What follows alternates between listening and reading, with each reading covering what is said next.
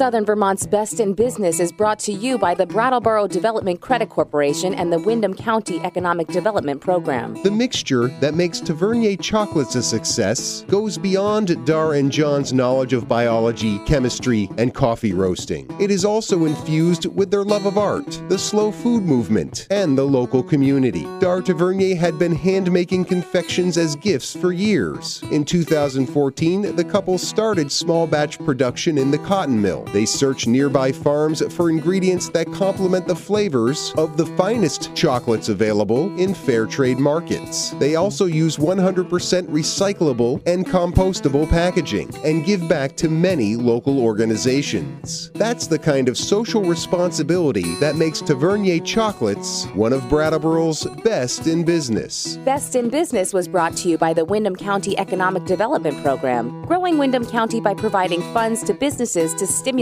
job creation. More online at brattleborodevelopment.com.